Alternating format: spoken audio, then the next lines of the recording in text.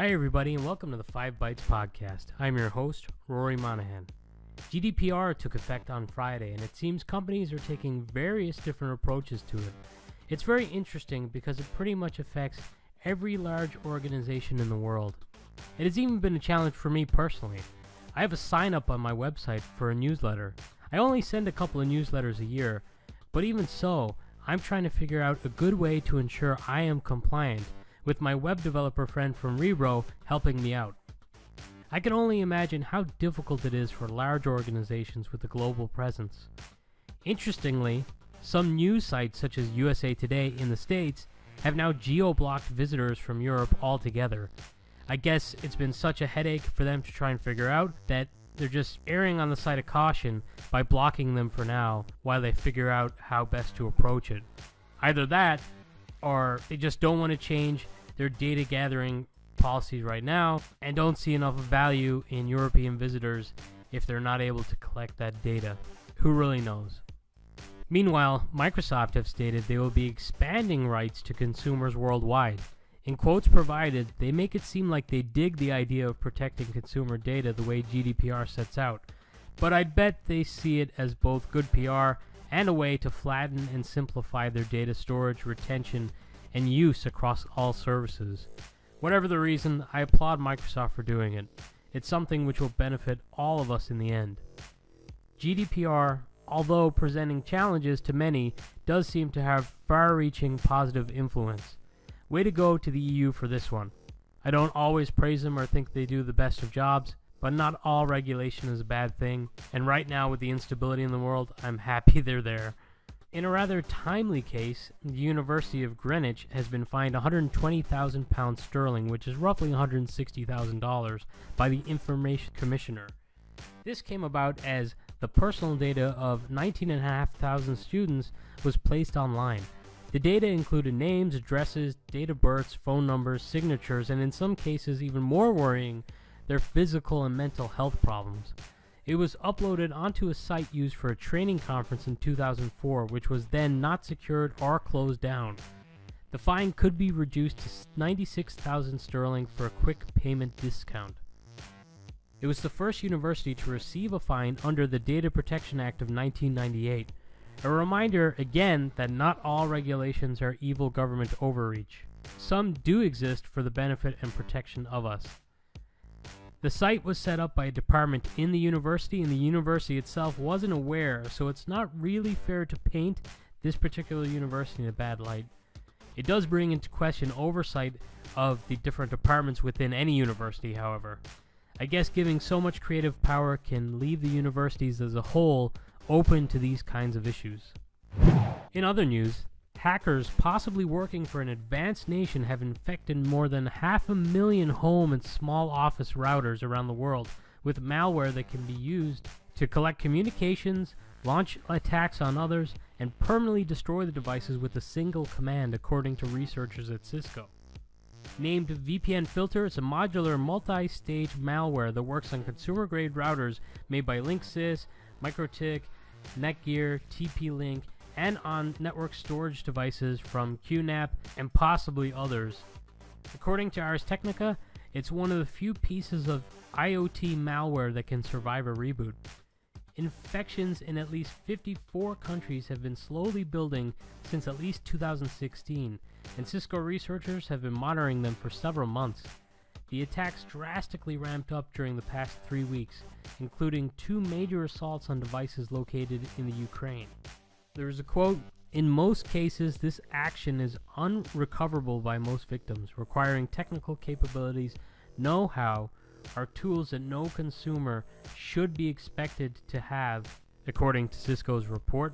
And they continued, "We are deeply concerned about this capability, and it is one of the driving reasons we've been quietly researching this threat over the past few months." Even though Ars Technica have stated it's one of the few pieces of IoT malware that could survive a reboot, the FBI are currently recommending that all small and medium-sized businesses restart their routers, as this can disrupt the malware. In other news, Google announced they plan to drop the secure indicator from the Chrome URL address bar and only show a lock icon when the user is navigating to an HTTPS secured website. This change will take effect with Chrome 69, scheduled for September this year. More great work from Google in embracing a secure internet for all. At Octane 2018, which, let's be honest, might be the coolest conference name in existence, Okta and VMware announced a new partnership. Okta, of course, have a pretty simplified approach to application management with a nice single sign-on web-based UI for presenting your users' apps, all available with less clicks and back and forth with some other widely used solutions. I first worked with Okta about 5 years ago, and it seems they have grown and grown, and with this partnership, they could grow much larger. When I used it with the old school Zen app, it seemed just like an old two-factor authentication solution to me, but with this partnership, they are suggesting interoperability between Okta and VMware's Workspace ONE, which I bet makes a lot of sense to continue to ensure seamless type of workflows discussed on last week's episode of this podcast, where I covered some of the other VMware Workspace ONE news. I'm happy with this partnership as it improves the VMware EUC offering a bit more, and by pushing the product forward and innovation forward, all of us customers stand to benefit. So congrats to both companies. Speaking of vendor interoperability, segue, I noticed this week that Cisco posted their first Cisco validated design with Cisco HyperFlex all-flash systems running virtual desktop infrastructure or VDI on Intel Xeon scalable family processor-based 5th generation Cisco UCS HyperFlex systems. This document provides architectural references and design guides for up to 450 user mix workloads on a 4-node Cisco HyperFlex system. The solution boots 450 virtual desktops or 36 XenApp virtual server machines in 5 minutes or less. Also, the solution is fully capable of supporting hardware-accelerated graphics workloads. To find out more about that, check out the links for this episode on 5bytespodcast.com or on the YouTube description. Microsoft Store update for Windows 10 with departments appears to be rolling out to production. And now for this episode's Hot Job. This episode's Hot Job is with the VMware vSphere team as part of their technical marketing group. It's been stated they're expanding to Europe and looking for one person to join their talented team. The job posting itself does contain a location. However, on Twitter it was suggested that this position is home office based anywhere in Europe. The successful candidate must have relevant and current experience with vSphere, vCenter Server, vCenter Server Appliance, and vSphere SSO domains.